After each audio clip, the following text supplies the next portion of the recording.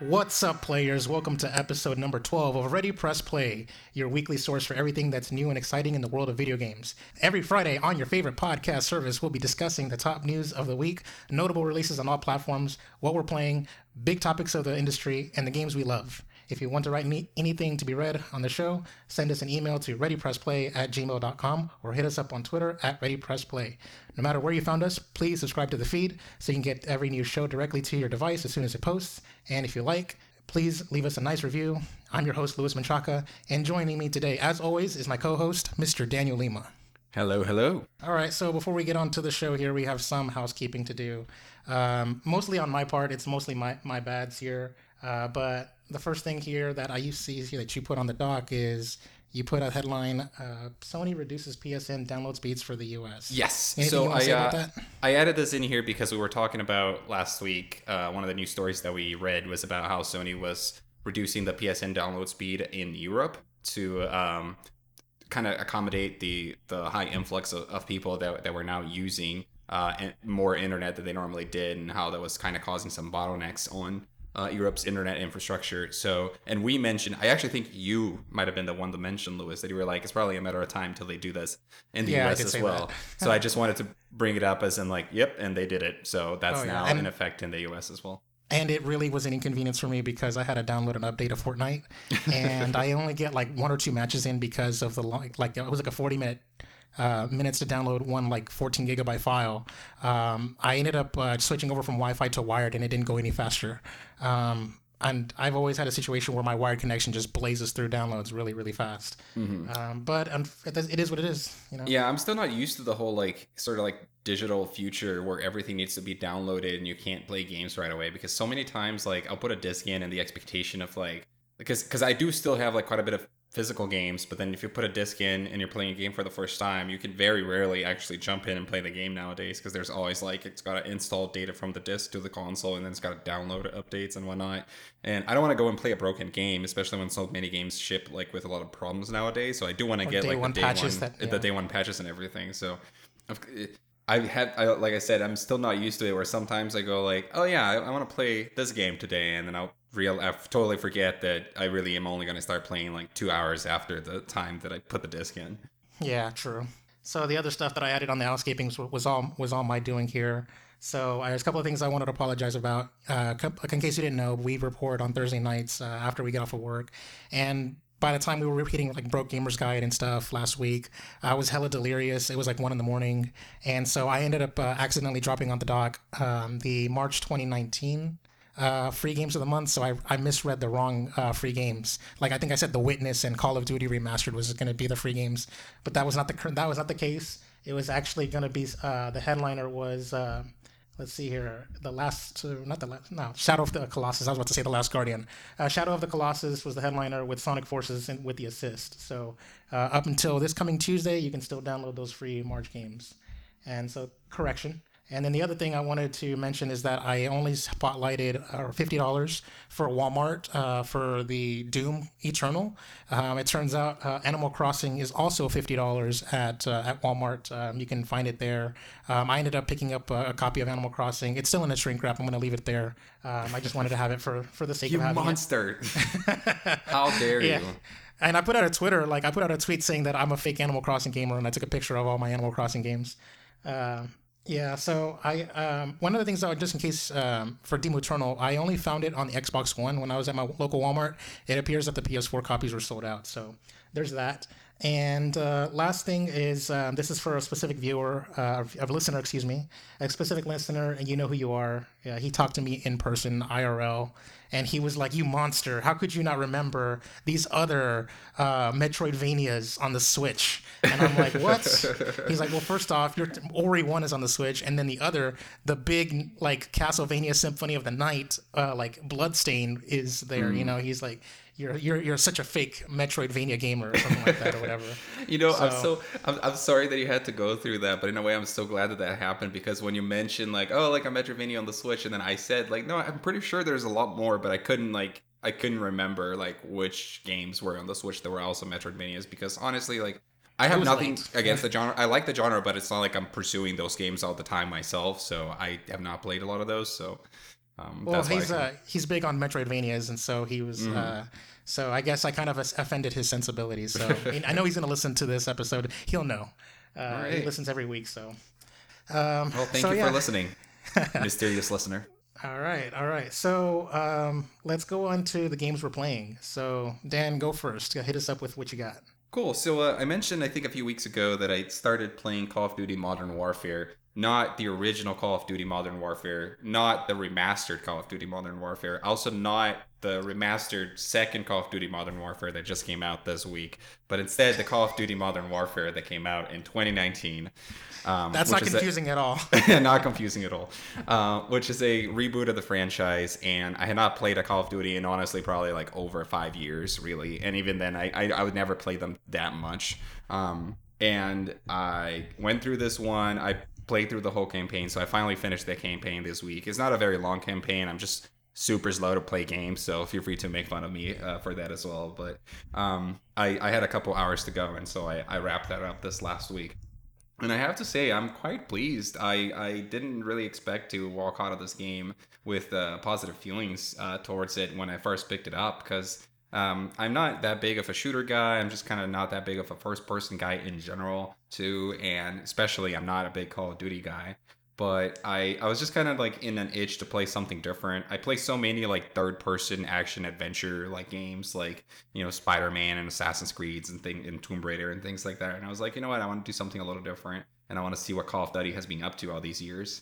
And I have to say the campaign was like really well done. The production value was really high. There were a lot of like interesting things throughout it too that made it feel very the flow of the game felt very good. It wasn't like you were just like running and shooting all the time. There were a lot of like highs and lows into what you were doing in the game.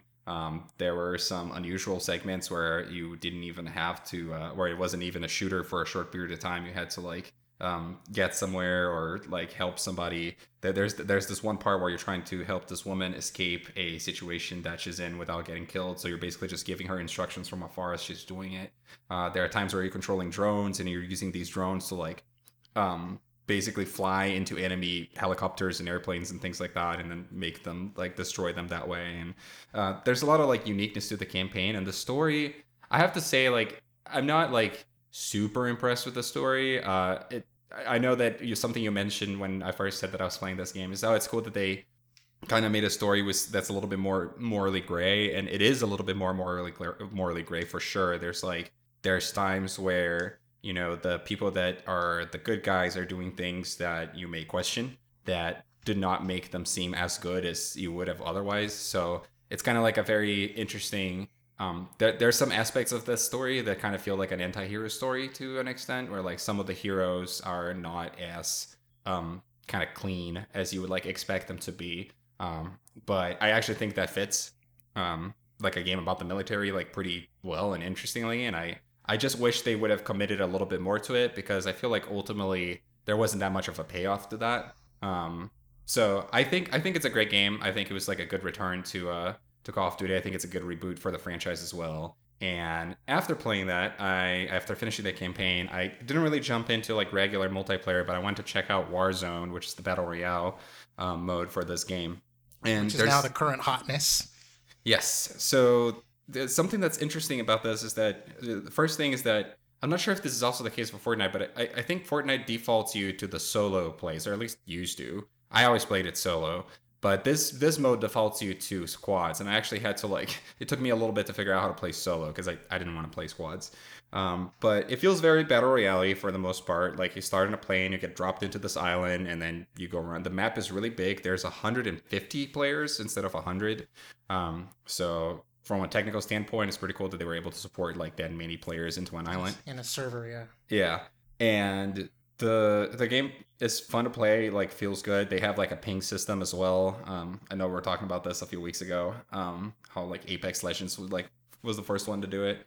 And they do have this thing, which I think you also talked about when we first mentioned it, which is like when you get this battle royale, this is the first battle royale that I've seen where the game doesn't end when you get killed.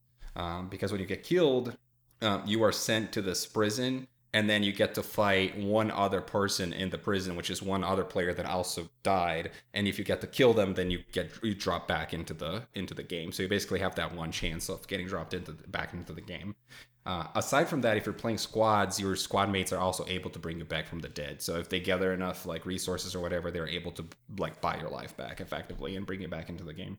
So I think it's pretty unique. Like I like that instead of just being like, well, let's just make this like Call of Duty Battle Royale, they actually made some conscious choices to like, okay, how can we make this feel a little bit different? How can we make this unique? And I feel like it's ultimately fun. I'm probably not really going to be playing it that much anymore just because that's who I am. I'm just probably going to move on to something else. And I think it still doesn't feel as approachable as Fortnite and as like easy to pick up and play as Fortnite. But I think it's a great option for people that are into Call of Duty or into first-person shooters that want to play a battle royale and that are not satisfied with like the other options in the market. So I don't know. I hope they do well with it. I think it's not just a sloppy like here's a battle royale mode. I think it looks like they actually put some design effort into it. So I appreciate it for that. It's free to download, right? Yes, the battle royale mode is standalone and free to download. Nice, because like one of the things that I could have just seen them doing is if, like they would just Activision it and just put it in as like a mode in like Modern Warfare 19. You know, that would have sucked.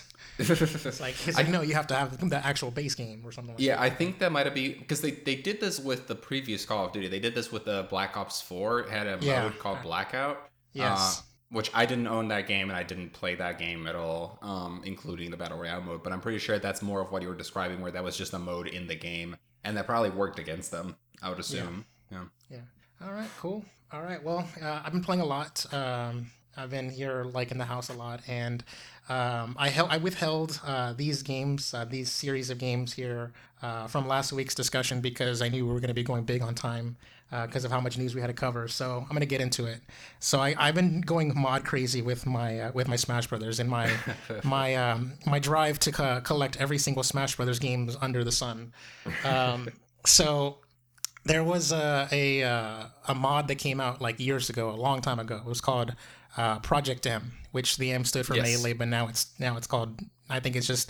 Probably goes by mod because they didn't want to have any trademark issues, so it's like Project Mod. So Project M, PM for short, it was a long-lasting game that, like, for a very small window, was the most popular Smash game. More popular than Brawl and more popular than Melee because you basically got the two communities uniting together for it. You know, it's had all the viewership, it had all the players, the number of entrants, the scene was booming. But then because of like copyright issues and playing a mod and streaming it and on tournaments and stuff, Nintendo basically lawyered up and shut it down. And so the community was never the same. And then the mod team that was actually making the mod, they ceased development altogether. So that kind of basically pretty much in one fell swoop kind of killed the scene. And the Project M team that created the mod, they actually stuck together and created a game, and it's actually out right now for the Switch. I don't know if you've heard of it. It's like a Smash clone. No. So it came out before Smash Ultimate. But they beat it to market for about almost a year. And I can't remember the name of the game. I'm gonna try to Google it right now. But either which way, it was basically a game that was basically like Melee on the Switch, and it was just completely like new characters, like original characters. So like a generic sword character or whatever, you know, like that kind of stuff. They basically try to create that game, but on the Switch and stuff. And so it's good for them. The game had numerous updates. The latest update was at 3.6. There was going to be a version 4.0 that was going to add other characters like Knuckles and Isaac. And the game was in like a early development build that you can watch like 4.0 footage on YouTube if you want to look it up. But ultimately, PM, it didn't die. It just kind of sort of, well, I mean, it did die, but it got resurrected by two other development teams. There was a team that called Project Legacy. They picked up where it left off, and they made two versions of the mods called Project Legacy TE, which is Tournament Edition, and Project Legacy XP, which I don't know what that means, but basically it's more casual focused. It has other newcomers like Ridley and like a wizard Ganondorf and all these other characters that just weren't in PM. And then after that, well, let me just say, like with Legacy XP, there's a lot more. It's more casual focused, so you can like have characters fly around and float and levitate and do all these crazy combo stuff. While Legacy is more like tournament focused, and it's very less buggy, and it's more like strict on the rule set kind of thing. Um, Legacy XP and TE got disbanded last month at the beginning of March, and they put out a post saying, deuces basically, and they put out like a letter to the community. And then like not even a month has gone by, and then another team resurrects that project, and they put out Project Plus. And so Project Plus is the current build, and it's basically they added Knuckles. They basically wanted to finish what PM left off, and it's pretty cool. I've seen Melee players play Project Plus, and they like Knuckles, so it's cool. He can do push-ups for his taunts, and he can glide with the side B, and he can burrow and everything. He's pretty cool. And my last thing here, and this is like it's a mod of a mod. It's called Project Remix, and it's a mod of Project M. And it's the best one, I think, out of all of them is because it has the most characters. It has a huge roster of ultimate characters like Little Mac and Simon, and as well as and Joker and all these other characters like under the sun, and including like Sonic and Shadow and Tails and Knuckles and Metal Sonic, and pretty much every character you can think of, they're in there, including like Geno and Toad and all these other characters. It's crazy. I love it, and I want to play more of it. And so that's my Project Project M stories. It's a mod of Brawl. You have to have an SD card. You have to have Brawl the disc inside the Wii in order for it to work. At this point, we might as well just start a new segment and call it Smash Watch or something like that. I think that's it. I think I ran out of Smash content. I covered everything. So, but the last thing here, just before we move on, is I played Ori 2, and I'm about 11 hours into the game, around the 9-hour mark. I reached the 1/3 mark, which is a huge story point. And I'm not going to give any spoilers, but I cried. So, oh, really? Yeah, twice actually. There was a story beat that you can miss as a player, and even if you don't miss it, it's not obvious. They don't tell you, they just show you, and then it's like if you're a younger kid, you played it, you may not notice it. It'll completely go over your head. But as an adult, you would kind of, see that moment and just, yeah, it's a lot to process. Like when I saw that moment that I'm talking about, I had to literally just drop the controller out of my hands and just let my character stand still just to absorb what just happened. Like it was, I had to process it and just kind of yeah, it was a lot. It was just, I want to see this game through, and it really hurts. It hurts so good. It sounds like these games are right up my alley. I definitely need to catch up on them. Maybe I'll get the first Ori on Switch and then play through that, and then maybe I'll play Ori 2 on PC or something. By all means, I hope Ori 1 is optimized so it doesn't have like the jitters that was on the Xbox One. So, but yeah, I really do like the game, and I'm playing the game without a guide or looking up anything. I did have to look up something, but it turns out I was already doing it right, so I felt a little bad. There's a segment where you have to stealth around, and you can get instant killed if you don't stealth correctly. And I thought I needed a power up or an ability that I didn't have, but it turns out I was mistaken. I was set to go. I just didn't know how to properly hide. So yeah. Okay, makes sense. So let's move on now. It's time. Coronavirus Watch, and this is how I like it. Coronavirus Watch, I want this segment to be as short as possible. So, all right, let's go ahead and get on with the first story. Their headliner, the top story of the week: The Last of Us 2 delayed indefinitely. And I called it. Do you work for Verizon? Because you called it. Oh no, but I just want to. Sorry for interrupting, but I just want to take a moment to say that. Oh, a couple weeks ago. I don't remember if I specifically called this one, but I said something along the lines of, as studios transfer to work from home and as these things are going on, I bet that every game, that was what I remember saying, or definitely what I was thinking then, that I still maintain this, which I think that every game that has not come out yet this year, or it's not gone gold yet, will be delayed. Because... I called it first because I was the one that said that this will be the year of delays on the You're prediction. You're right. And as each week goes by, the more it validates that prediction of yours from the beginning of the year. So Good job on that one. But please read the story.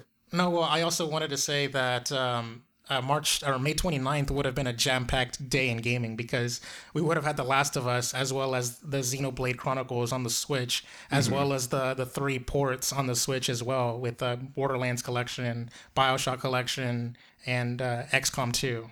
Now that So explains. I bet that Naughty Dog saw Xenoblade Chronicles coming out that day and was like, "No, we can't compete with Xenoblade Chronicles." yeah, exactly. Well, Obviously, I'm also, being facetious in here, yeah, but go yeah, ahead. yeah. All right, here we go. This article comes from Kotaku, written by Mr. Jason Schreier. The much anticipated post apocalyptic adventure game, The Last of Us 2, will be delayed indefinitely due to the coronavirus pandemic, publisher Sony said today. And this is coming from their Twitter. This is from the at PlayStation Twitter account. Update: SIE has made the difficult decision to delay the launch of The Last of Us Part 2 and Marvel's Iron Man VR until further notice. Logistically, the global crisis is preventing us from providing the launch experience our players deserve. The game, which has had been previously scheduled for May 29th, is nearly done and ready to go, a Naughty Dog developer told Kotaku this afternoon. This was a decision made for logistical and economic reasons. The good news, open quote, the good news is we're nearly done with development on The Last of Us Part 2, Naughty Dog said in a statement this afternoon. However, even with us finishing the game, we were faced with the reality that due to logistics beyond our control, we couldn't launch The Last of Us Part 2 to our satisfaction. We want to make sure everyone gets to play The Last of Us Part 2 around the same time, ensuring that we're doing everything possible to preserve the best experience for everyone. This meant delaying the game until such a time where we can solve these logistics issues. Close quote.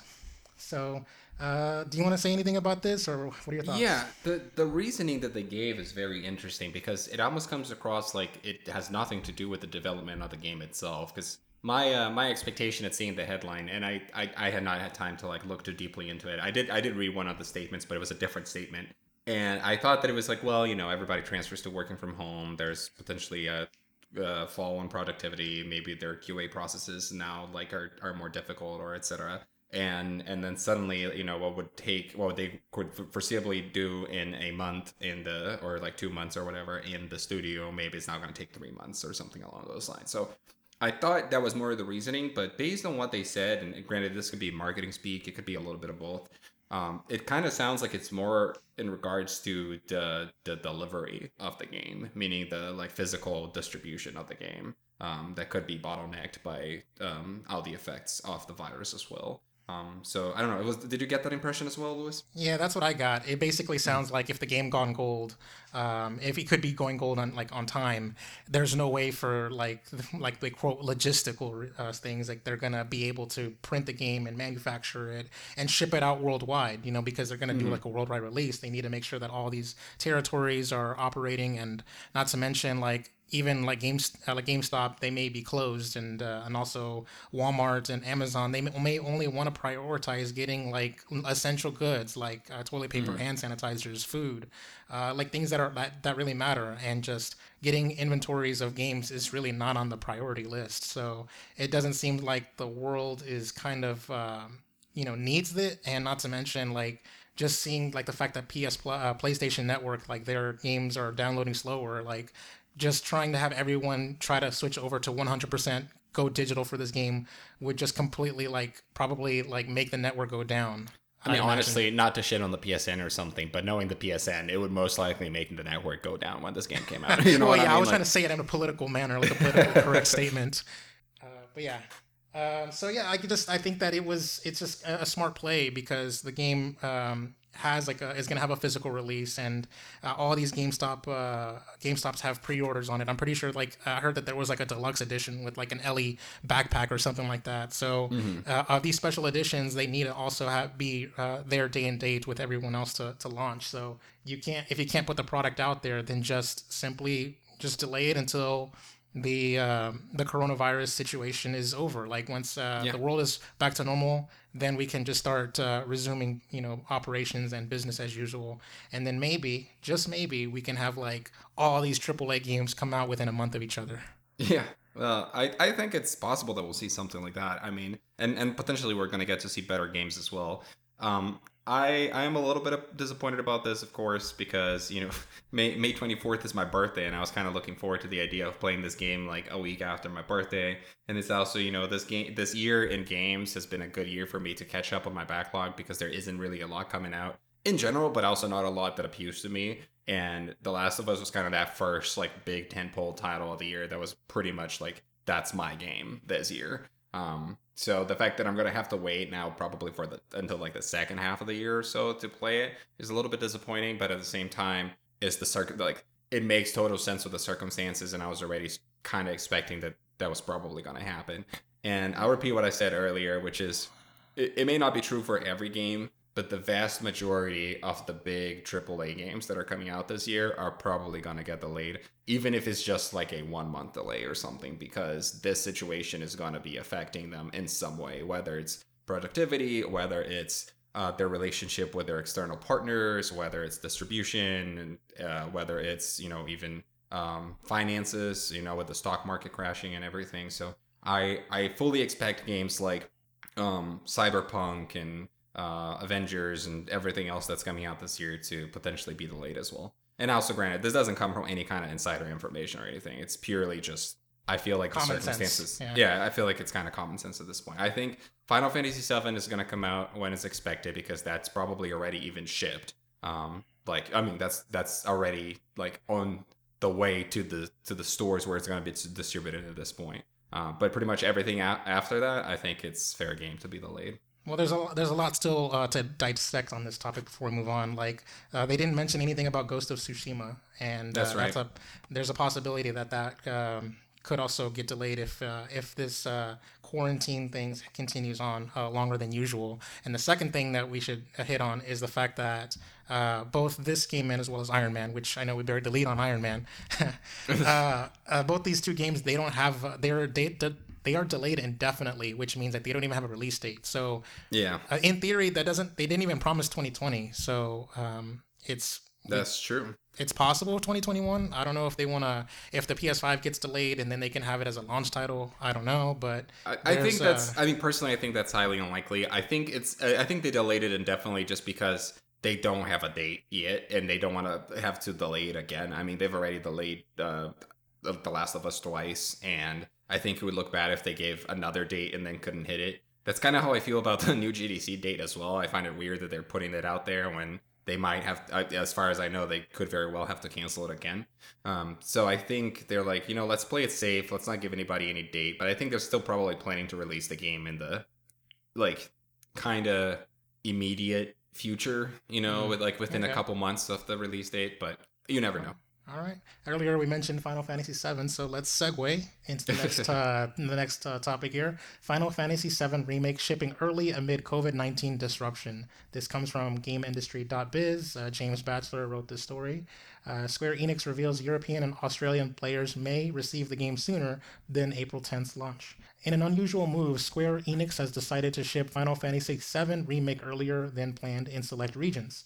A statement released via Twitter attributes the decision to the disruption caused by COVID-19, which producer Yoshinori Kitase and director Tetsuya Nomura say has, quote, made it very difficult to align timing of our global shipping, close quote. The game is due to launch on April 10th, and the company had previously warned that delivery may be delayed due to logistical problems caused by the virus. But in an effort to avoid that, Square Enix has decided to ship the game far earlier than usual to Europe and Australia. Players who pre-ordered in these regions may have now received their copy before April 10th.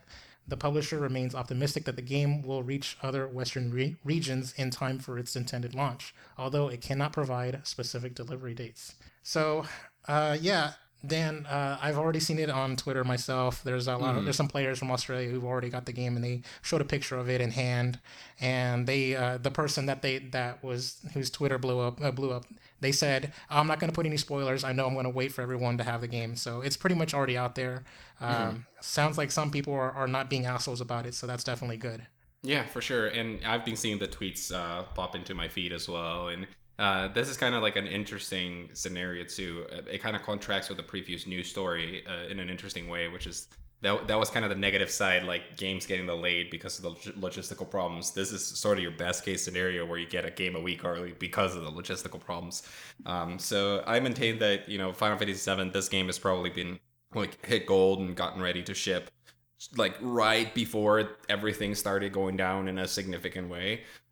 So they're right at that line where they were able to ship the game and distribute the game, and they're even getting the game out to people earlier. I'm sure GameStop being closed and other places being closed are going to affect their sales negatively to some extent, which kind of sucks. I'm sure they're not happy about that, but that's also going to be, I feel like that's going to be the only, I don't remember what else is coming out in between like Final Fantasy and Last of Us, but I feel like this is going to be the only big new AAA game for a while.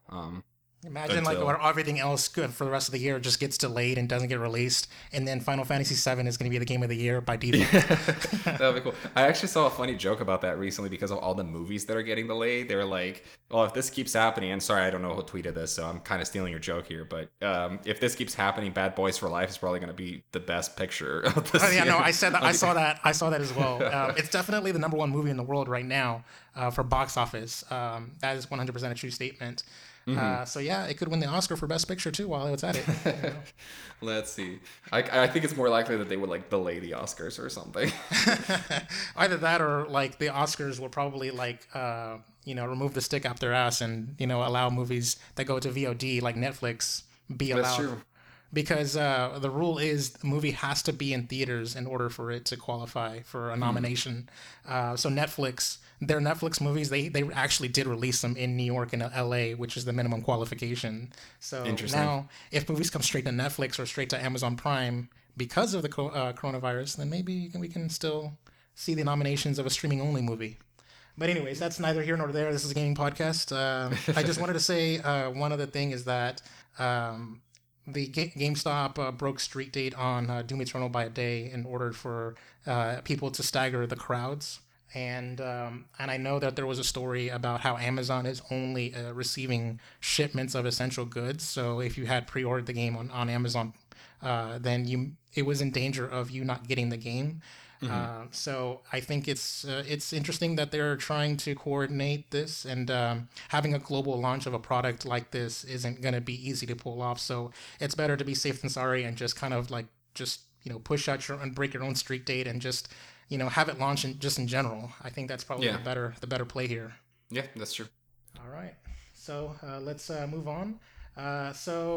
PlayStation 5 is not going to be delayed because of COVID-19, says Sony.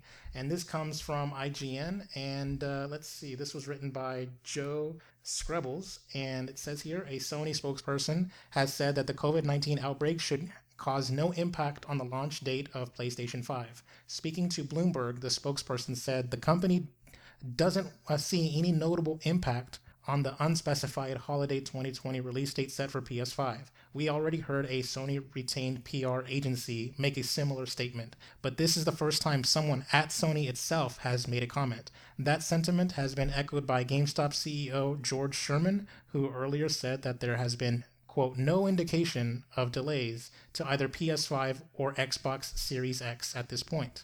And IGN's Jonathan Dornbush recently spoke to 6 video game industry analysts who, despite caveats that we are dealing with unprecedented circumstances, came to a consensus that it's unlikely that next-gen consoles will be delayed. However, production shutdowns could still lead to reduced numbers of consoles being produced in time for launch, meaning shortages in the months after release. Louis, my question to you about this is, do you believe any of it, or do you think it's all bullshit? I think they're being optimistic. I think they wanna say that. Both Xbox and Sony have both said that we're still gonna meet our launch date. I think they don't want to be the first ones to blink, and I think that from like a pure business perspective, you don't want to let the competition get a leg up on you. So yeah. I think that they're gonna release something, even if there's only like 100 of them. You got to be the lucky few. No, that makes sense. It does come across like from the general analyst perspective that shortages are more likely than a full-on delay. Obviously, they're gonna do their best so that they don't have to delay the consoles, but I kind of feel like It might be best if they delayed it. I personally would rather a more comprehensive and complete launch a few months later than a kind of shitty launch in the holiday season. Since I mean, we can look back at like the Switch a few years ago. You know, the Switch released in March and it had a pretty successful and good launch. So I think the days of you gotta release it on Black Friday are not necessarily. I mean, it is still advantageous, but I feel like it's not necessarily a need anymore. But we'll see what happens. I mean, I think it's advantageous in the sense that so many people spend millions of dollars, on the holidays, and you want to get the holidays, the hottest holiday gift item for your kids or whatever. It all makes Hmm. sense. I think that it could be one of those kind of like Nintendo Wii situations where it's like it's the hotness, and if you see it on the store shelf, you have to buy it. You're compelled to buy it right then and there because it's like, oh my god, it's not it's not readily available. Hmm. I know I've did that with other products before. I don't know. I just think that it's got to be a situation where if one of them is going to go on the holidays, they're both going on the holidays. So the only way I can see a situation where they're delayed is if both of them announce together that they're delayed or something like that. Hmm. But We'll see what yeah, happens. but I don't think they're talking to each other like that. They don't. They want to keep their secrets. There's no corporate espionage happening here. At least not that I'm aware of. The last story here on Coronavirus Watch is that, and I'm just going to read the headline because there's really not much to say, is Pokemon and Apex Legend esports events canceled. So physical events scrapped amid coronavirus concerns, prize money shifted to online competitions. I mean, that's kind of what happened with Smash Brothers right now. There's a lot of Smash tournaments happening, and they're online only. So this doesn't surprise me in the least.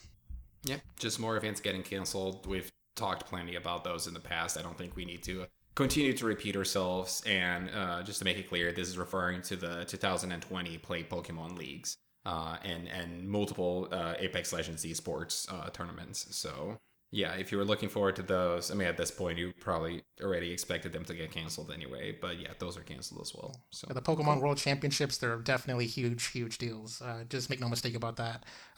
Especially because like there's a junior division, and the kids, their prize money is scholarship money. So Mhm. yeah. Louis, I'm excited for us to pump up the energy a little bit now that we're done with this part. Let's All get right. into some good news, man. All right, some traditional news. Here we go. All right, so the first big news story here is this is pretty much, I don't know if this is considered rumor territory, but everyone's running the story as if it's confirmed. So Nintendo has big plans for Super Mario Brothers 35th anniversary. Celebrations will see Mario's 35-year back catalog remastered for the Switch. And this comes from videogameschronicles.com, and let's see, I think it's written by Andy Robinson. So Nintendo is planning to celebrate Super Mario's 35th anniversary this year with several major releases, new and old. Multiple sources have told VGC that the platform holder is planning to hold an event to coincide with this year's anniversary, which marks 35 years since the start of the mainline Super Mario series in 1985. As part of its anniversary celebrations, Nintendo will reveal plans to re-release most of the Super Mario's 35-year back catalog this year, remastered for Nintendo Switch, VGC was told. Update, more details have been revealed on the Super Mario Nintendo Switch remasters. Okay, original story as continued.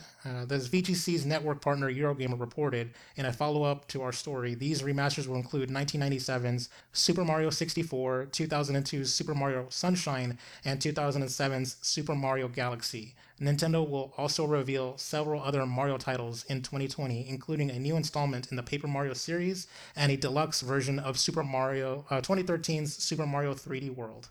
Dan, do you have anything Yeah. to say on this? I am. If this is real, I'm super excited about it. This very much feels like it's real, which is why I was cool with like including it in the doc. I've seen this be posted by a variety of different sources.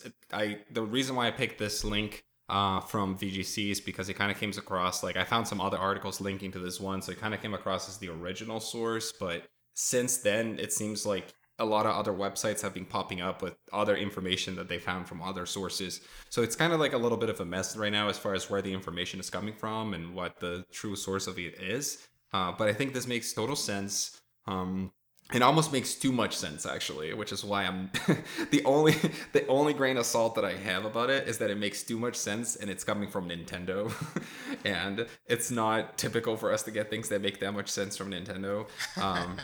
But it would be awesome to have a full like remaster or remake of Super Mario 64. I never played Sunshine, so it'd be really cool to have a new reason to get to play that. And I am an absolute huge fan of Super Mario Galaxy. I also really like 3D World. That game is criminally underplayed because it was like stuck on the Wii U, and I don't think like a lot of people gave it a chance. So I think this would be really cool to like get to see all these old Mario games coming back to life. I hope that they're like actually remasters that they put some like legit effort in, and that they're not just like I don't know like the same game upscaled or something. And as far as like the new Paper Mario goes, I mean that also matches a previous rumor that we talked about in the show. I think in one of our first couple episodes. So I don't know. I think all of this makes sense. What do you think? So there's a lot to unpack here. Mario is operating on so many cylinders right now.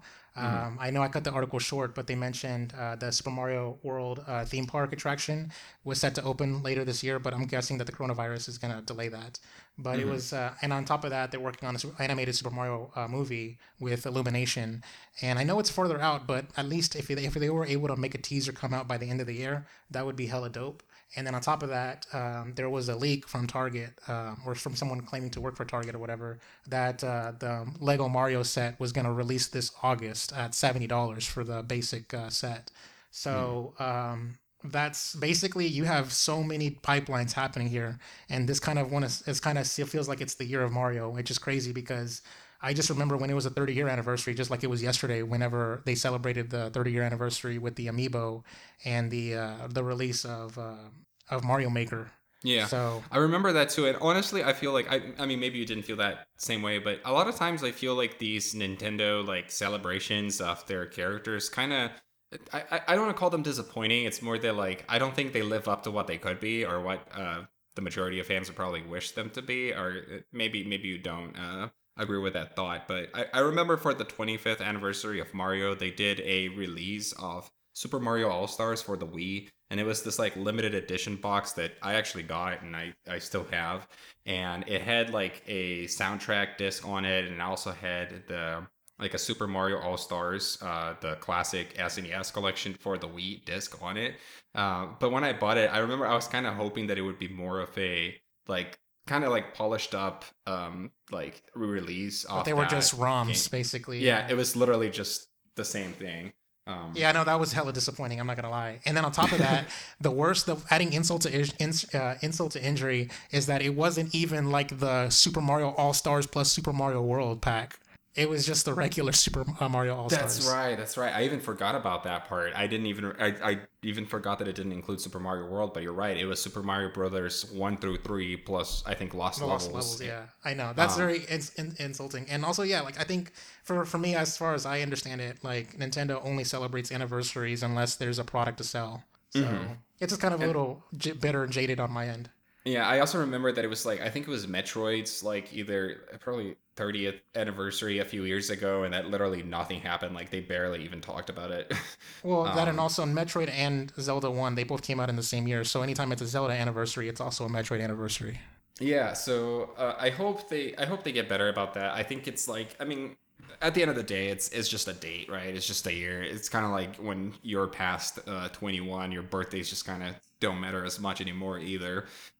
But I think if there's a right way to do an anniversary, it would be with something like this, like give us a new game and then bring back some old classics and do some cool like stuff outside of games as well. And that's why I'm like. This new story almost sounds too good to be Nintendo.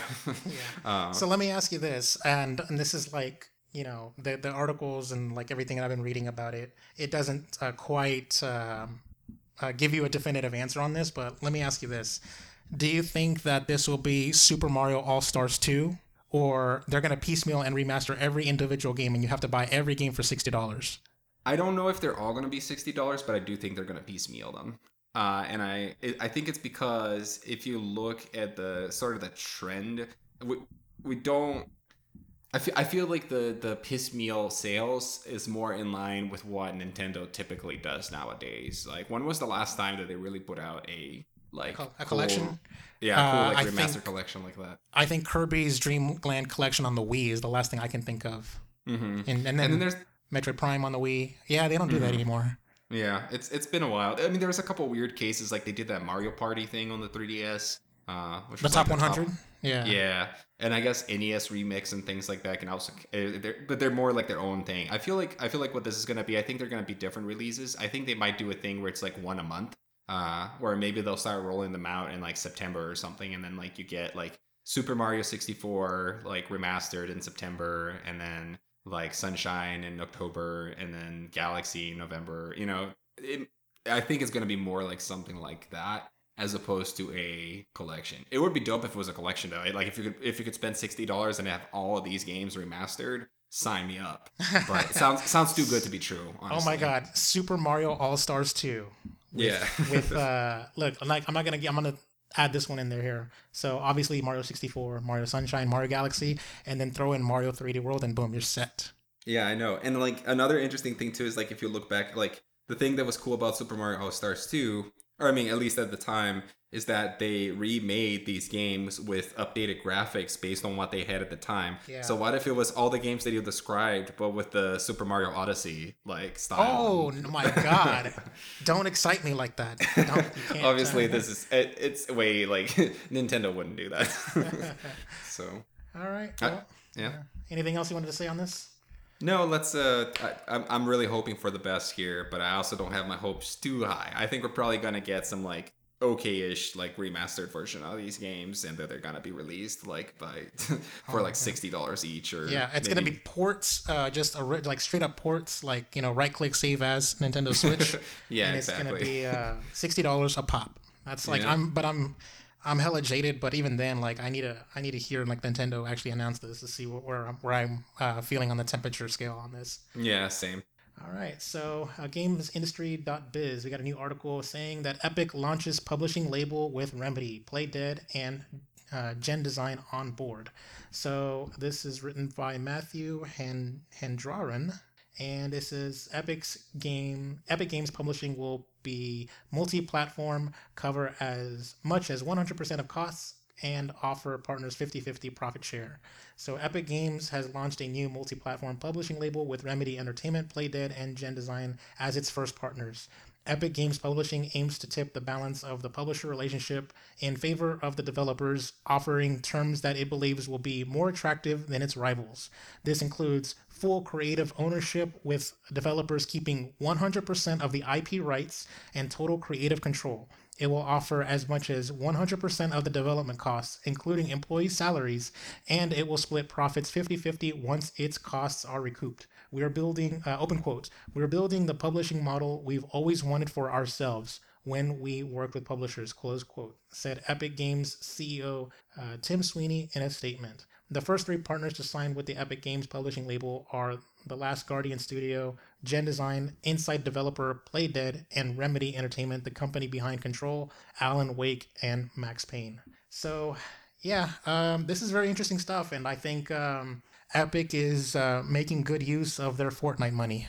Yeah, I know. So I think Epic is like they're disrupting this industry in such an interesting way. Like, and I say disrupting in a positive sense, actually, where they're pretty much like looking at the way things are done and saying we can do it better, and then attempting to do it better. I think that's what they did with the Epic Games Store. Now I know that there's still a lot of ground that they need to cover there as far as the actual tool and the services go, but as far as their approach to developers and their revenue split with developers, it's very like they have a very good deal there.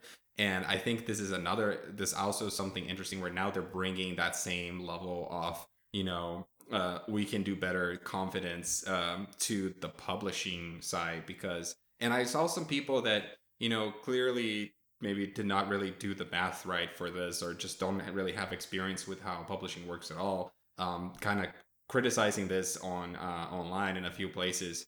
But this deal is freaking amazing. Like this is so much like what they're offering is so much better than any publisher out there would, honestly. Like the fact that they will like pay for everything, that the developer keeps 100% of the IP, like just that by itself, right, is already like almost unprecedented. And then on top of that, I shouldn't say unprecedented, but it's already like not your typical deal. And then on top of that, they split the profits 50-50. Like that's really good. That's like a really good deal.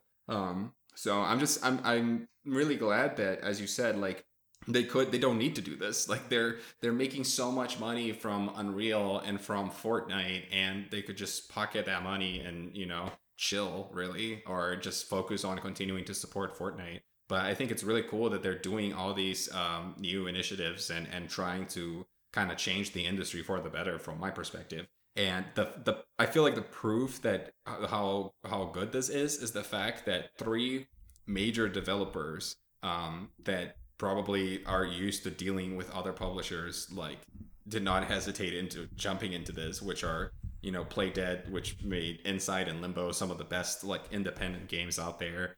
Remedy, who made like Control, which was apparently one of the games of the year from last year. I did not play it, but like a very respected studio as well. And then the guys behind The Last Guardian, which there's it has its fans and it had its issues, but like I just think that validates that they're doing something good, and I think we're gonna now after I saw this, I think we're gonna, similar to how there was a time frame where we kept reading about Epic Store exclusivity and what that meant. I think we're going to start seeing a lot of news of, oh, now this developer has partnered with Epic Publishing, and now this developer has partnered with Epic Publishing, and all these Epic Game Stores exclusives. Oh my god! I know. I mean, I agree that Steam is even from from a launcher's perspective, like you don't want to have a monopoly on PC gaming, and so I think it makes sense to have competition. In the end, like the consumers win. And I just think that it's good for them, and I really do appreciate the level of commitment they're giving back. So the closest thing that I can think of off the top of my head that like I've even seen a publishing situation look close like this, and I don't want to me specifically, let me just go ahead and clarify. Me specifically, I poo-poo EA a lot in this show. But this is one time where like I believe EA deserves credit. Because the closest thing that I can think of was the EA Originals program, which is for specifically for indie developers.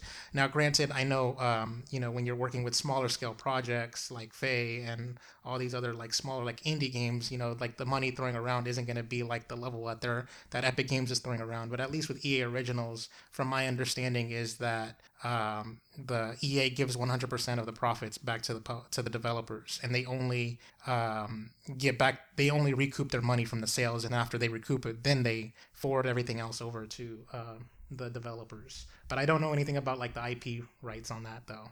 But yeah, that's kind of I want to see this industry shift towards the developers not getting screwed over, which is unlike what I heard about Borderlands. But whatever. That's a different story. Yeah, we're not. I don't think we're running that story this week. So yeah, I didn't put it on the doc. Maybe we can bring it in. It felt like something that was just kind of starting. So maybe if we hear more updates on it, perhaps we'll bring it in next week or something. Yeah. All right.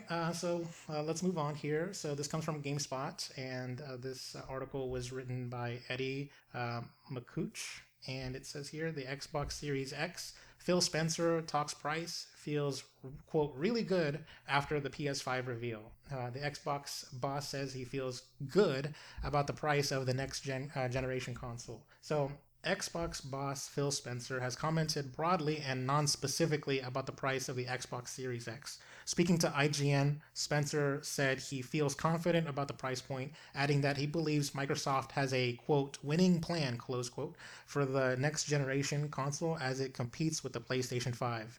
Open quote, I feel good about the price we're going to be able to get to, Spencer said. I feel good about the price and the performance capabilities that we have for Series X. I feel incredibly strong about the overall package, close quote. So the Xbox Series X price isn't set yet, it seems. Spencer said he is eyes wide open in regards to the final price of the console, adding that Microsoft will be looking at what Sony does in terms of pricing for the PlayStation 5. No matter what, however, Spencer said Microsoft believes it has a winning plan for the console. I believe we have a plan that can win, and now we have to go execute, he said. Spencer went on to say that the overall goal with the Xbox Series X price is to stay agile and to set a price that meets or surpasses the expectations of fans. He added that the value of the Xbox Series X is beyond the console alone, also factoring in the appeal of services like Xbox Game Pass and backwards compatibility. He also mentioned that the smart delivery feature is an offering that players might find value in to help them feel comfortable with buying the Xbox platform. So that's a lot of interesting stuff, and I 100% agree on the consumer friendly side of the situation. And even though he didn't renounce the price or anything like that, I think he's really and Xbox team in general, they're really just hammering home the value proposition of the Xbox. And I'm looking, my eyes are kind of like widening a bit on this one. What do you think? Yeah, same. It's interesting because, as I mentioned before in the show many times, I was never an Xbox guy. I was always a PlayStation slash Nintendo guy, and I think we're kind of similar in that way. But when I think of next gen and when I look at these consoles that are coming out and what we know about them and the trajectory that we see them, that we've been kind of seeing these two companies take over the last few months and perhaps even over like the last year and over, I think that right now I am more likely to be purchasing an Xbox Series X in the launch day or window than I would a PS5. And I say this with like no like intense criticism of the PS5 or anything like that, but I just feel like Microsoft has been so forward thinking with their message in regards to this console, and I think they recognize the flaws that they made with the Xbox One, and I think they're doing a really good job at rectifying all of that and at giving their players like really a really good value proposition. I think all the studios that they bought, they have a lot of potential for bringing in very cool new Xbox games for the next generation. And as somebody that has been playing PlayStation all my life, I feel like I can wait. Like when I think about the new exclusives that will be coming to the PS5, I feel like I could totally see myself waiting a year or two to go and play those games, especially with Sony's current cadence, which is about like maybe like they have like about three big exclusives per year right now. And it's not like I want to play all of them anyway. And one of them is always Forza. That's from I was talking Sony. Oh my God! Oh, sorry. Yeah. Sorry. So if you look at Sony, like last year, it was like Death Stranding and Days Gone, and that might have been it actually. And then this year is Dreams and Last of Us and Ghost of Tsushima. Granted, I love these games, but I feel like after like we play Last of Us 2 this year and then Ghost of Tsushima, I'm not really sure how many like big like exclusive Sony is going to be able to deliver within the first like year or two of the PS5. So I'm kind of like tempted right now. Like the place where my mind is at right now is that I can see myself buying an Xbox so that I can like get Xbox Game Pass and get access to all the Xbox like exclusives and kind of catch up on the Xbox One generation that I missed and play all the new Xbox games that they're gonna have from all the new studios that they bought and whatnot. So I don't know. What do you think?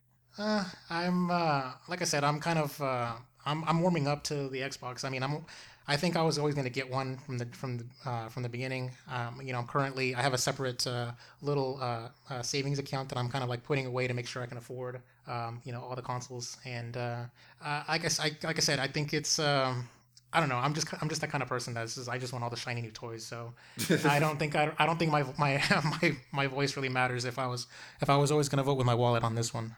Another story here that was that runs in tandem with this is that this also comes from GameSpot, and this is talking about IGN's interview with Phil Spencer.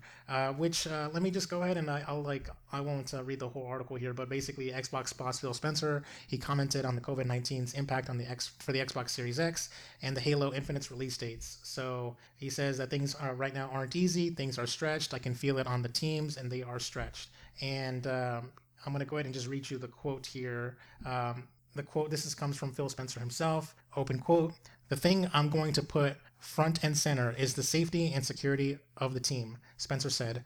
"There is no decision that I will make, or frankly anybody at Microsoft would even ask me to make, that would compromise the safety and security of the teams for a near-term financial or product gain. The teams are the most important thing," close quote. So I think that's a very good statement to make. It's very bold, and I think that's applause to him. Not gonna put profits over people, and either way, he didn't in the interview. He didn't really play too much what ifs with IGN. Whenever he was giving the interview, he is kind of saying with some degree of certainty that they're going to hit their launch windows, that their product supply chains isn't that fully disrupted, and they can still try to meet the deadlines. But of course, they're going to be agile. They're going to pivot if they need to. But for now, the course is set. Is from what I got away. Do you want to chime in anything else that I didn't read on the article? Yeah, I don't necessarily have a lot to add. It was just like I didn't find a good general article that covered like this whole interview, so I kind of grabbed these two because they seem to have like some different takes from it. But I feel like ultimately my takeaway from this, and I do want to take the time to maybe watch the full interview later, is that I just really I feel like Phil Spencer is a very likable dude. And I feel like he's a very good face for Xbox right now. He has been a very good face for Xbox for the last 5 years, ever since, Don Matrick left. And I think his vision and his heart is in the right place and has been in the right place this whole time. And I think ultimately, as much as a lot of PlayStation exclusives more, I do really like what Xbox is doing with Game Pass and just kind of their general approach to their business right now and to the market. And I almost, feel kind of jealous of that stuff sometimes. Like, how cool would it be if we also had a service that gave us, for a short price per month, gave us access to like every first party PlayStation game and things along those lines? Like, it is something really cool when you think about it. And I can't help but just like root for Xbox and feel really positive about where they're going right now. And I think there's good chance that we're gonna see a shift next generation on who's winning. Yeah. But we'll see. The Netflix for games, that should have been an obvious thing that one of the platform holders should have jumped on with it. They had a chance. Of course, Xbox did, but it felt like it could have just as easily been Sony or Nintendo if they if they were really trying to push hard for this. But and the thing that's so cool about Xbox Game Pass too is that like it's not just playing in the cloud or anything like that. You can actually fully download the game and play in your console. So I feel like that part of it is what alleviates so much of people's potential concerns of subscription services in general. Yeah. And what makes it so appealing. And also, I watched the full hour-long interview, and Phil Spencer was talking about how they can see like the analytics and people with Game Pass, and and also with the beta for the xCloud, is that people are like little hummingbirds, and they just kind of like just move from flower to flower really quickly. They basically try a game and a vast number of games at once. So gamers get to like have different experiences and try out new things that they wouldn't otherwise. So I think it's really cool. Yeah. But there's one other thing here, and I was just kind of like glancing through the article, and there's two paragraphs that I want to read here before we close out this one here. So Spencer confirmed that Microsoft has no plan B in place right now for what could happen if COVID-19 crisis continues for extended period of time. That being said, Spencer said he does not want to launch the Xbox Series X on a staggered basis, as it did with the Xbox One. In Japan, for example, the Xbox One launched a full 9 months after the system arrived in other parts of the world. Spencer said he wants the Xbox Series X to have a global, simultaneous rollout. Good luck with that. Yeah. This brings up an interesting scenario with Halo Infinite. Spencer said Microsoft, quote, won't hold the launch of the platform for any individual game, close quote. Based on this comment, it would sound like Microsoft will ship the Xbox Series X this holiday, even if Halo Infinite or any other marquee first-party game is delayed. No matter what happens, Spencer said Microsoft plans to be very transparent with people about their plans. Anything any thoughts on this one? No, I don't necessarily have anything to add, but okay. We'll see about the global release. It seems like this is going to be difficult this year. Yeah, that's what I already put my 2 cents on that one. All right, so let's go ahead and move on. So, Outer Wilds wins Best Game and Original IP and Design at 2020 BAFTA Game Awards. Disco Elysium also takes home 3 honors for Best Narrative, Music, and Debut. This comes from GamesIndustry.biz, and this article was written by Rebecca Valentine, and it just goes over the British Academy of Film and Television Arts. They held its 16th annual awards show honoring excellence in games this year, and it was entirely live streamed online due to COVID-19. And I'm just going to go ahead and run down the winners. Actually, you know what? I know I'm not the host, but Dan, you take this one. Is there anything you want to spotlight here? Because I don't want to read everything. Sure. Let's go through it really fast. So I haven't played Outer Wilds, but I think this is the first award show where we see this win Game of the Year. So that's pretty cool for them. This 2019 was very interesting. Where if you look at all the award shows, there's a different winner for every single one. In I fact, thought it was I always think Untitled Goose Game winning everything for some reason. no. So Untitled Goose Game won 2 awards. It was actually, I think, the only one that won 2 of the major awards. But then Oh. Sekiro Yeah, won that's on the right. Game Awards, and then Outer Wilds won this one. And I think there might have been another game that won. Either Resident Evil 2 or Star Wars, I think, won one of the other awards. But um, cool. So you love Luigi's Mansion 3, and you especially love the animation, and they won the animation award here Yeah. as well. Ape Out, which is a game I own on the Switch, won the Audio Achievement Award, and this is a very interesting game. I definitely recommend people checking out if they haven't yet. And it definitely has this very unique audio to it. It's very jazzy, and the audio plays and it's kind of tied to your action. The beats kind of mesh with your actions in the game in a cool way. So I think that makes sense for why they would win an audio award. Let's see. Disco Elysium won debut game. They've been pretty much winning these types of awards in a lot of the different shows. Untitled Goose Game won Family Game. Kind Words won Game Beyond Entertainment, which that's a game that I haven't played yet, but it seems pretty interesting. It's like this very simple game where all you do is you write letters to other people, and then they write letters for you. It's supposed to be this kind of wholesome, send positive messages to other people and whatnot. It's like a little virtual letter in a bottle. You throw it into the ocean and kind of thing. Yeah, something along those lines. I think it was on Steam. Apex Legends won Best Multiplayer, which nothing that surprising there. Outer Wilds also won Original Property. Disco Elysium also won Music and Narrative. And yeah, I think that's... Death Stranding won Technical Achievement. Yeah, which, that's the other one. I think that's fair. Shout out to Call of Duty Mobile for winning Mobile Game of the Year. Yes. And also, I wonder... Oh, sorry, go ahead. No, I wonder if I'm kind of tempted to check out this Call of Duty mobile game because I keep seeing it pop up everywhere. It's actually pretty good. Like I said, I played it, and it really does feel like Call of Duty on the PS4, but on a phone. But I just wanted to give a quick, a confused, what to Family Game, because, usually that's Nintendo's category, and I'm just surprised that a Goose Game where you're an asshole to people is the one that, is a family game. So that is interesting, but honestly... I feel like the family game category is a very random category anyway. It doesn't feel like there's usually much of a standard for what goes on it. That's okay. Good. I'll accept that answer. You're right, though. It is usually, to me, it's usually the best Nintendo game. That's usually... on the Game Awards, literally every single nominee for the best family game category was a Nintendo game. So. Yeah. All right. Cool.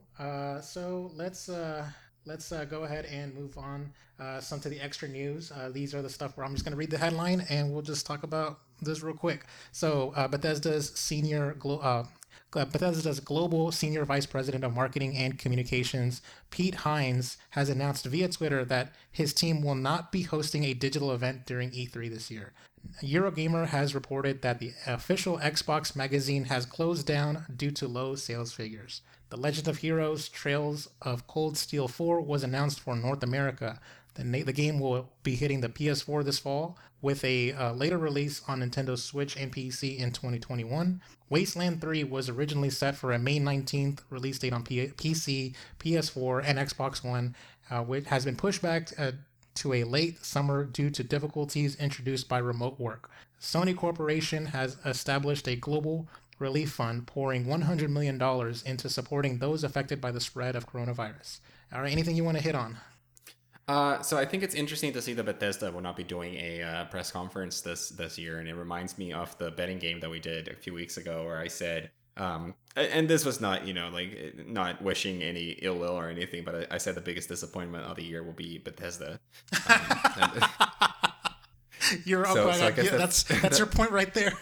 That's kind of lining up. And well, no, I'm joking. Obviously, they just put out. When I said that, I actually forgot that id Software was under Bethesda, so I totally forgot that Doom Eternal was coming out and that it was going to be a big game. So that came out this year. But my point with that prediction was very much I don't think we're going to see Elder Scrolls or Starfield or the games that people have been waiting for years. I don't think we're going to see them this year yet. And I think this kind of confirms it, actually. I feel like E3 would have forced their hand into making a show out of something, Mm-hmm. And it's the fact that E3 is now a digital event, or what have you. It's kind of basically canceled, and so to speak. So I think that when Bethesda's looking at the calculus and realize like, well, since we don't have to go, then let's not go. That kind of thing. We have nothing to show. Let's not put on a show. So Yeah, for sure. I guess it's fine. It's a little disappointing for fans, but at least was it Bethesda that was last year at E3 where they had like a clearly paid audience? I don't remember, but I feel like it was like Yeah. like there was a guy that was like yeah, like and like they were clapping for everything, and I'm pretty sure it was Bethesda if I'm not mistaken. No, you're right, but I feel like the clearly paid audience is a bit conspiratorial. I just assumed they probably picked people that were big Bethesda fans to be there or something, but I don't know. Who knows? And I also wanted to be like RIP, official Xbox magazine, Yeah. OXM. I know those abbreviations, but it kind of makes sense that the magazines are going the way of the dinosaur in a digital age. Whenever you are printing these, like are they either weekly or monthly, depending on their schedule. By that time, the news is old, and Yeah. the only way you can possibly like be relevant is if you break the story and you sign an exclusivity deal for a preview or something like that. But beyond that, it wouldn't be financially feasible in this kind of day and age. Yeah, for sure. All right. Well, that's pretty much all I wanted to say on these things. So this is time for you to take over the wheel on this one, since you're going to be handling the drop. Go for it. Yeah, let's go. So we actually took a little bit longer than I expected with the rest of the show. So I might go through this relatively fast, but it's gonna be easy because there's really not much coming out anymore, and it's probably gonna be the case for a good portion of the rest of the year. But Resident Evil 3 remake just dropped when if you're hearing this on Friday, April 3rd, which is when our episode is releasing. Today is the release date for Resident Evil 3 remake. Following the success of last year's Resident Evil 2 remake, Capcom is already giving us a remake of Resident Evil 3. As returning series protagonist Jill Valentine, you embark on a perilous journey to survive the early days of Raccoon City's zombie outbreak. All the while, a towering bioweapon known as Nemesis hunts you at every turn, making your struggle to escape that much more difficult. Like its predecessor, RE3 reimagines the events of the original to create a unique survival horror experience that looks to defy the expectations of longtime series fans while also terrifying and surprising newcomers. I have RE2 in disc. I have not played it yet, so I'm probably going to want to play that before I even check this one out. But if this is your thing, it's out. And then within a week from now, so we can talk about this on the other show, Final Fantasy VII Remake will come out as well. I'll read the blurb here because why not? FF7 Remake is finally coming out on April 10th. The project was long rumored for years during the 6th console generation and fan requested for many years more after a PS3 tech demo played with the hearts of Final Fantasy fans everywhere. But here we are, almost 5 years since its original announcement, and we're about to get our hands on the highly anticipated remake. You once again play as Cloud Strife, a former Shinra soldier turned mercenary who joins an eco-terrorist group to fight the evil Shinra Corporation, who have been sucking the planet's life energy dry. With a revised real-time combat system and a reimagined story, you get to experience Final Fantasy VII in a completely new yet familiar way. And these are pretty much the only big releases for April until Gear Tactics at the very end of the month. So we'll get to that when we get to that. Yep. However, we had kind of like a shadow drop this week. Activision, and I'll read this one from Eurogamer. Activision has finally announced Call of Duty Modern Warfare 2 Remastered and is available now on PlayStation 4, but it is currently only available on PS4 as a timed exclusive. PC and Xbox One owners will be able to pre-order the game today, Activision said, but not play it. Update. Activision has now tweeted to say it will become available on other platforms on April 30th. On PS4, it is available from the UK PlayStation 4, UK PlayStation Store priced £19.99. I believe it is probably the equivalent in dollars. So it'd probably be like $20 or something like that. So yeah, they just kind of dropped this. I heard some people pretty upset about the fact that it's a timed exclusive, which I guess only a that month. happens. Yeah. It is only a month. And It it's is kind of shitty. Yeah, and it's a remake of an old game, so it's not like it's Yeah, not new content. I'll definitely give you that, but also like it just kind of feels weird. I guess it just kind of feels weird for like a Call of Duty remastered to be exclusive. But Well, it's not weird for Call of Duty in general because like even with the Xbox 360 generation, they've always been signing away exclusives, DLC maps and all that kind of stuff. So it doesn't really like bother me, or like it doesn't really like make me bat an eye whenever I see like, oh, Call of Duty has a time exclusivity deal with a platform holder. Okay. In other news, water is wet. Sure thing.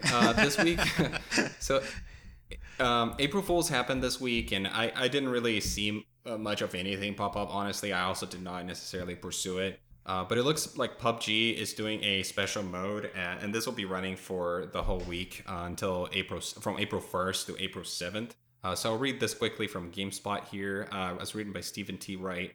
PUBG has unveiled its April Fool's joke ahead of schedule this year, and it's a doozy.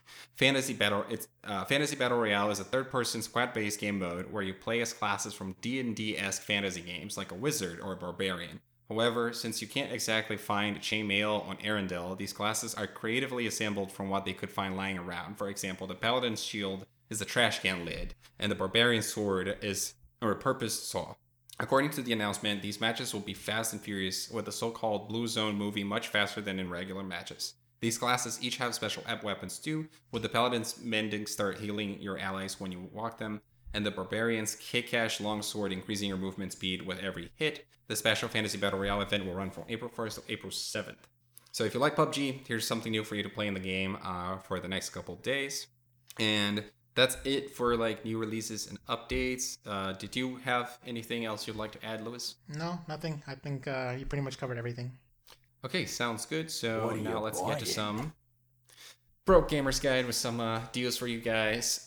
So on the Epic Games Store, the free games for this week, which will be free until April 9th, are Drawful 2, Gone Home, and HOB or Hob. My pick of the week this time goes to the one game out of those that I have played, which is Gone Home. Ditto. It is a great game from a few years ago, and you can beat it in about 2 hours, I think. It's definitely worth your time if you haven't played it yet.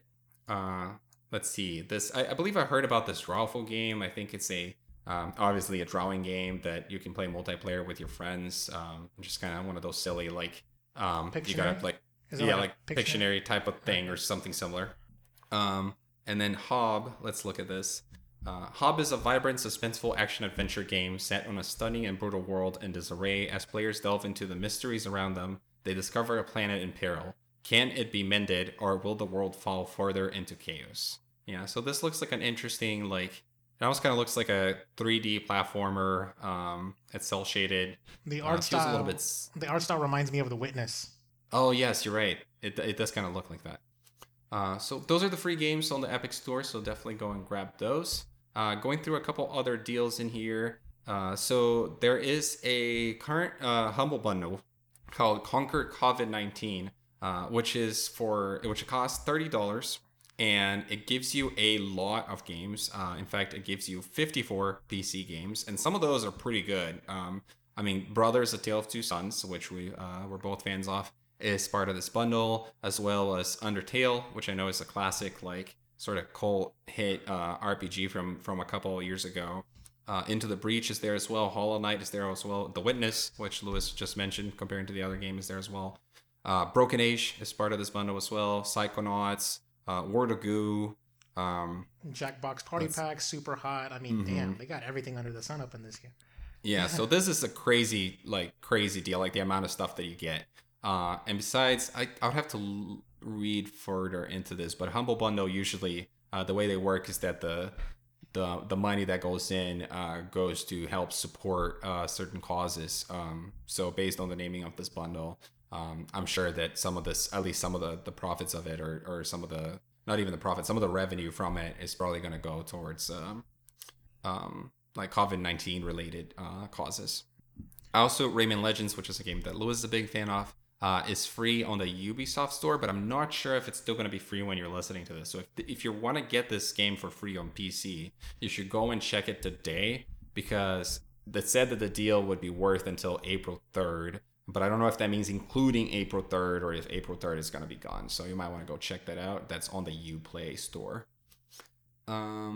Now, confirming the PS Plus games, which Lewis mentioned last week that they had leaked. They have in fact been confirmed now, and it is Uncharted 4: A Thief's End and Dirt Rally 2.0. So definitely go grab those if you're interested. And the Xbox April 2020 games with gold have been announced as well. The games are Project Cars 2 and Knights of Pen and Paper on Xbox One, and Fable Anniversary and Toy Box Turbos on Xbox 360. I Now, only thing I know go is ahead. that Fable is a big franchise for the Xbox brand. That's pretty much all I Yes. know. Yeah, Fable is a classic like Xbox RPG that people really like. So if you're into that, you might want to go check it out. And then I wanted to highlight, the PSN always has deals going on. There's pretty much stuff on sale every week, but I don't always bring it up because I don't usually think the deals are necessarily that substantial. But this week, there's actually some pretty cool stuff there. So you can get Death Stranding for just $30 right now, and you can also get Star Wars Jedi Fallen Order for 35. And sometimes I go and I check on Amazon to see like the prices of these games there, and a lot of times Amazon will be matching the sales in the PSN store. So if you want to get Death Stranding physically instead, I just saw that it's $30 on Amazon as well. So there's a lot of games on sale. You might want to go check it out. That's their spring sale. The Witcher 3, God of War, Call of Duty. And Red Dead 2 is back on sale. We could have saved some money on that. Well, we should have been smarter about it, I guess. Days Gone, $20. I see a lot of interesting sales going on. They're actually, and of course, the Kingdom Hearts all-in-one package is down at $30. So there you go. It's definitely not. They're definitely not light on the sales. That's for damn sure. Yeah, I'm very tempted to get Death Stranding. Actually, I think I'm finally gonna play that one. Dragon Ball Z Kakarot for $40. Nice. Mm-hmm. There's one thing I wanted to mention that you didn't put on the doc, and I know it's something that we don't for like Broke Gamers Guide. This is one blind spot that even I personally will take ownership in the fact that I don't add it to the doc because I don't think it's been worth as of late. But Twitch Prime. So in case you're already an Amazon Prime member, you get Twitch Prime for free. And with Twitch Prime, you can give out one sub to someone you watch, as well as there's games that they give out for free on the Twitch app launcher. So you can get free PC games. And when they first announced the program, they went hard on the games and they were giving out like headliners, just banger after banger. And then it kind of slowly slowed down, and they've been giving out free games, but they've been like smaller, like low profile games, very indie games. There hasn't been anything that's been worth spotlighting since we've been doing the show until now, and even then, I'm kind of like lukewarm on it. But if you're a Twitch Prime member, you can get Turok, the original game. So I think it's a remaster. Cool. So for the N64, I know people like Turok, so you can get it there for free for the entire month of April.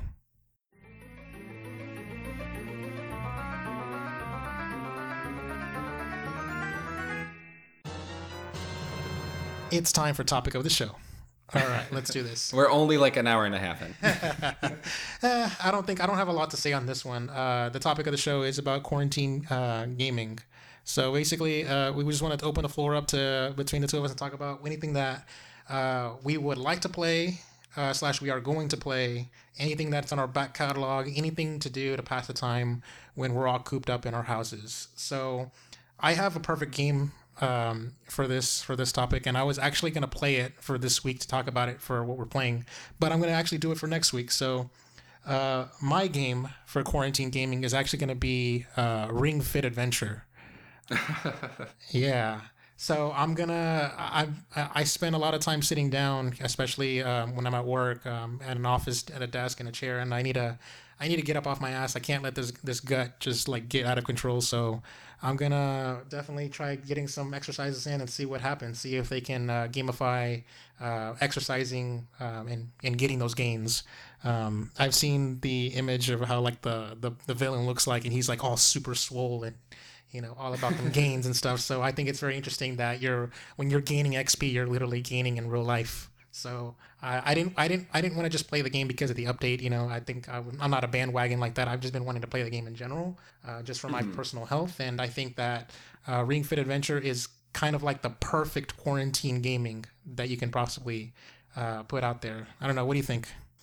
No, that makes sense. It's actually kind of funny you say that because I didn't necessarily have that on my list, but I was actually playing Just Dance with my fiance about a week ago, and it kind of came out of the quarantine situation too because I've been working from home for a bit now, and and she has to, and I handle it pretty decently. where I'm able to stay at home for long periods of time as long as, and I'll go out to walk my dog basically a few times a day, and so will she, and for the most part that's as much sunlight and exercise I need to stay roughly sane. But there was a day where I was not feeling particularly well, which is something that can happen.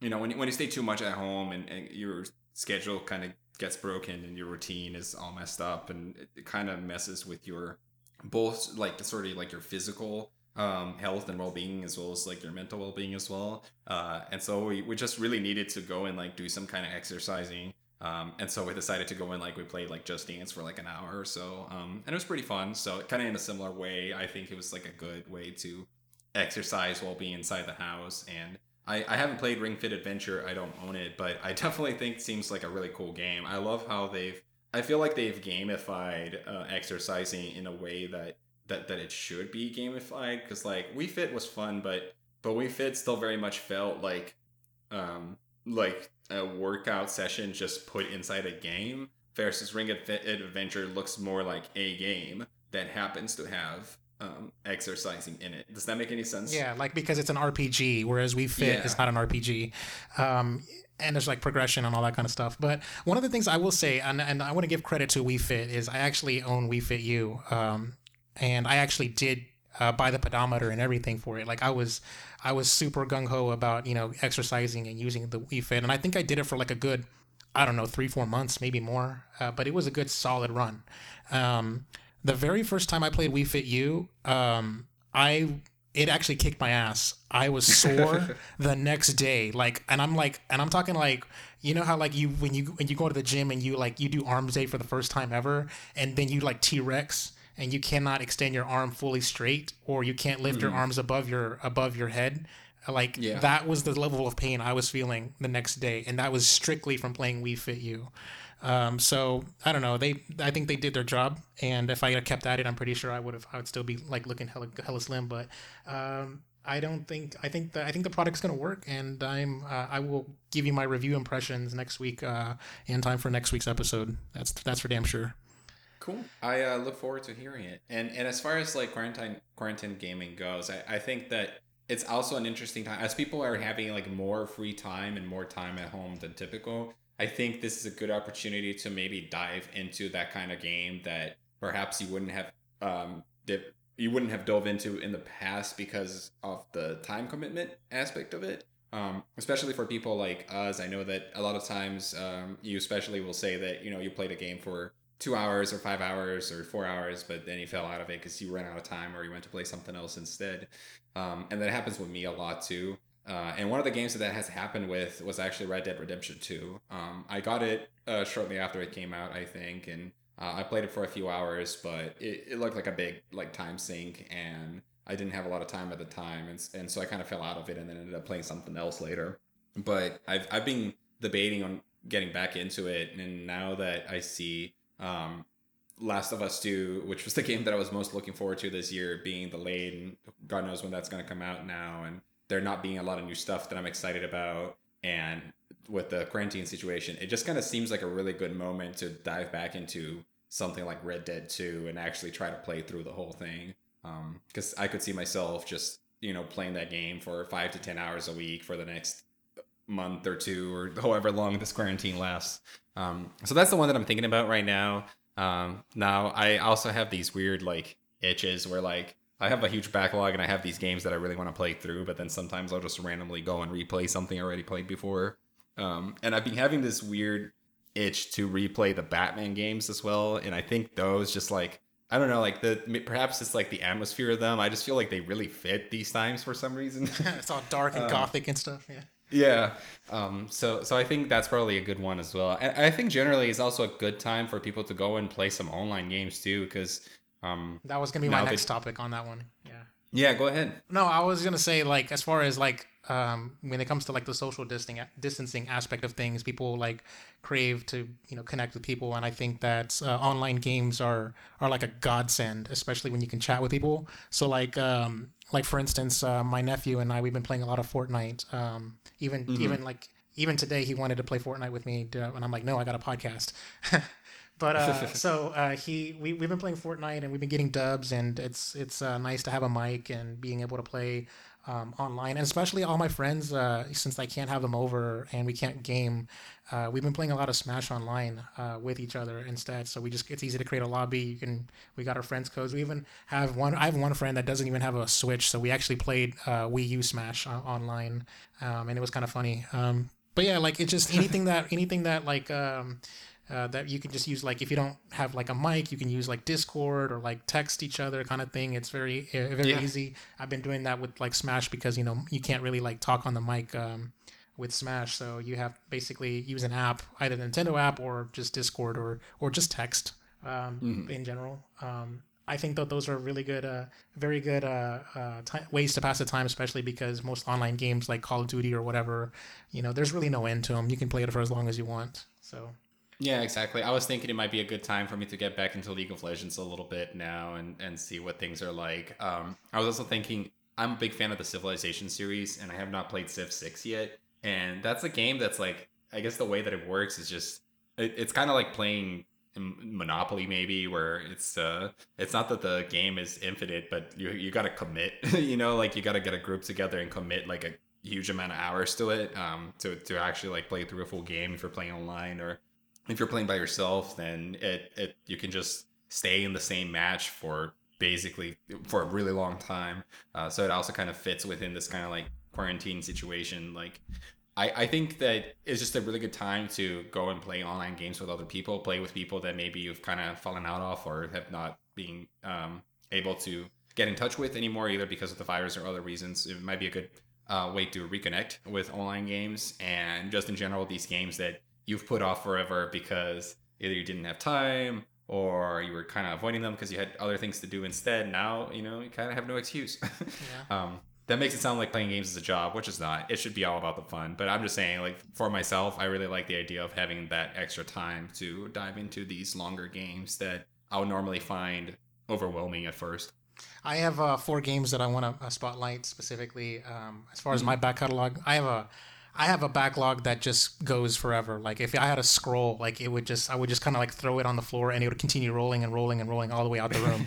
So I'm not gonna bore you with those, but there's just 4 games, and my two in particular that I really want to spotlight here. These 2 games I'm gonna be committed to at least finishing here pretty soon, and it's pretty obvious that I'm gonna finish Ori 2. Like Hmm. that's the number one on the priority. So I wanted to have it beat like a long time ago, but I'm probably gonna have it beat by next week. Hopefully, fingers crossed on that one. The other thing I want to go back to, and this is something I played in November, but I want to go back and finish, is I want to finish Star Wars Jedi Fallen Order. So Hmm. that was the game that I stopped playing, and I want to see it through, and I really think it was a good game, and it really does. I think it deserved my time. So I just don't even know why I stopped playing it, to tell you the truth. It just happens a lot. Yeah, I understand completely, actually. And so the other 2 games, and these are like, this is more like wishful thinking, and I don't know how if time goes on, like how long this is gonna last. But the other 2 games that I started and I want to finish is I started and played like the tutorial of Doom 2016. So Hmm. I want to see that through because it looks like an awesome game. And I also want to finish Spider-Man PS4. So I really genuinely want to see that one through because I played a good chunk of it. So yeah. Dude, you should totally play Spider-Man. That's one. I mean, as you know, we've talked about it. That made it into our top 20 of the decade list because Yeah. I freaking love that game. And God of War is great. I mean, I love God of War, but I hate that they came out of the same year. Yeah, like I Just, said, I played and beat God of War to completion because I saw that one through, but I mhm. didn't see it through for PS4 for Spider-Man. And that's not to take anything away from it. I mean, I played and beat Spider-Man 2 on the PS2 way back in the day, and Mhm. that game, Spider-Man PS4, really takes me back to those days, and I really don't have really any excuses other than to say that it just kind of fell off, and I think in that order, like in the order of my priorities, is going to be Ori, then it's going to be oh my god, what was my second game? I forgot. I mean, Star yeah, Wars. Star Wars. Okay, so Ori, Star Wars, then Spider Man, and then Doom, and then everything else is going to be that priority Yeah, I think list. that makes sense. I think that's probably a good plan. But I also know that you're probably just gonna play Smash because you're a freaking psychopath. Hey, we'll see where those aren't mutually exclusive. All right. Anything last you want to finish out with quarantine gaming? Because I know we kind of went on a lot. No, I just know that a lot of people are playing Animal Crossing right now. So, good for you guys. That's right. Yes, it's a time sink, dude. I saw an article where somebody was like recreated A Link to the Past by terraforming their island to look like. Yes, I keep seeing some of those things pop up too. Crazy. It's funny, yeah. But yeah, I mean, hey, that Animal Crossing, that's a game you can sink hundreds of hours into, and it's also like my coworker, when we were working in the office, she never brought her Switch to work, but because of Animal Crossing, she brought her Switch to work, and she was playing it during her breaks and lunches every time she had a chance. So she's addicted to it, and yeah. So there you go. So let's go ahead and move on. And this is I know we're running along on the show, but I'm not gonna harp on too long on this segment. It's called Sharing the Love, and this is the segment where we talk about a game and it's what we love about it. We give some stories, some anecdotes, and we basically just kind of give the game some attention. And let's just go ahead and move on. And I'll go ahead and say that my Sharing the Love is going to be a game that I put in at my number 10 spot for the best game of the decade. It's Nintendo Land, and oh yes, I told a story, and I didn't stay too long on it because I was like managing the time on that podcast, and it's kind of funny that I'm doing here and it's already overtime, but whatever. It's okay. You can take your time. Okay, so I only told one story during that podcast, and it was kind of like not necessarily a negative story, but it definitely wasn't my finest hour either. It was a story where I talked about I was like, everybody get the fuck out, that kind of thing. And I want to give some context to it, and it's going to be more understandable, is that when I was fighting against or playing against the Dream Team, whenever they celebrated, they would like jump up and down and give each other a group hug and some high fives and be like, yeah. And it's kind of crazy is that they excessive celebrate, that you would get a penalty in the NFL for excessive celebration. So yeah, they were bad. Like you might have been a bad loser, but they were bad winners. Yeah, so I get it. Yeah, so and that's one of the things that it's really hard to do is to play it alone. So if I were to win, I don't have anyone to high five, and I don't have anyone to jump up and down with, So it's kind of like a hollow victory, and it almost kind of robs you of the satisfaction of winning. And so even then, those two factors of their excessive celebration and everything, it really kind of made me blow up like that. So I don't want to necessarily take the blame off myself in that sense, but I also want to give a little bit more context as to what led up to that. So and that's something I really didn't give in that last story. It just made me seem like a child. But as far as the actual stuff, the new stuff that I wanted to cover, as far as Nintendo Land, and these are the stories that mean a lot to me, is that I find that it seemed to be very fun for all ages. I was playing the game even back in 2012 and 2013 with my little nieces and nephews when they were little kids. My little cousins, they were so much younger, and it's easy for them to wrap their head around a Wiimote with the D-pad and the 1 and 2 buttons. And I also had a cousin that was also much older. She was in her late 30s, and by no stretch of the imagination is she a gamer. She might play games on her cell phone, but beyond that, she doesn't play games at all. She just knows who Mario is. But even she loved Nintendo Land, and she was able to wrap her head around the controls in the game, and she just laughed, and it was just, the game just brought so much joy to everyone as I showed it. And even when she comes over, she would ask me about the game, be like, hey, can we play that or whatever? And I'm like, yeah, sure, of course. And I find it was a very fun process being able to make Mii's, especially with the Wii U and its camera, and it kind of algorithmically creates a Mii character for you based off of your selfie. Yeah, that's true. And so that was one of the fun things that we also had is anytime someone played, I always made sure that they had a Mii created on my Wii U, so that way everyone can have their own personal avatar, especially because Nintendo Land tracked achievements on profiles. So there was an achievement for finishing the game where you started or something like that. There's all these other cool tags, and I made sure to earn every single tag.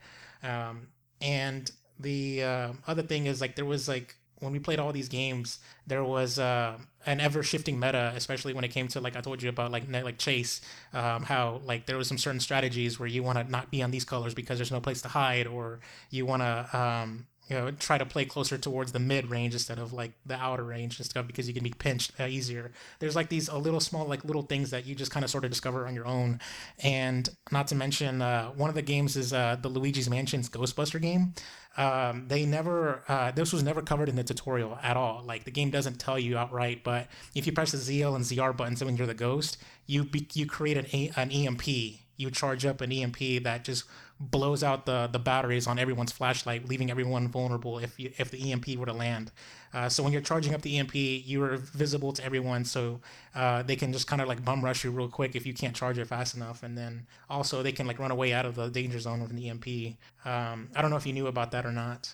I don't remember because now, I mean, I might have figured out then because there was a certain time frame where I was playing Nintendo Land a lot, but it didn't. I mean, I love that game. I think it's a great game. I think it's totally underrated. But it just didn't have as much staying power within me and my friends and my family as it did with you. So we played it a lot around, the launch of the Wii U. But then after that, I think we didn't really go back to it much. I think probably the last time that I really played it must have been like 2014, or maybe even earlier. So I just don't remember. I could have found it at the time.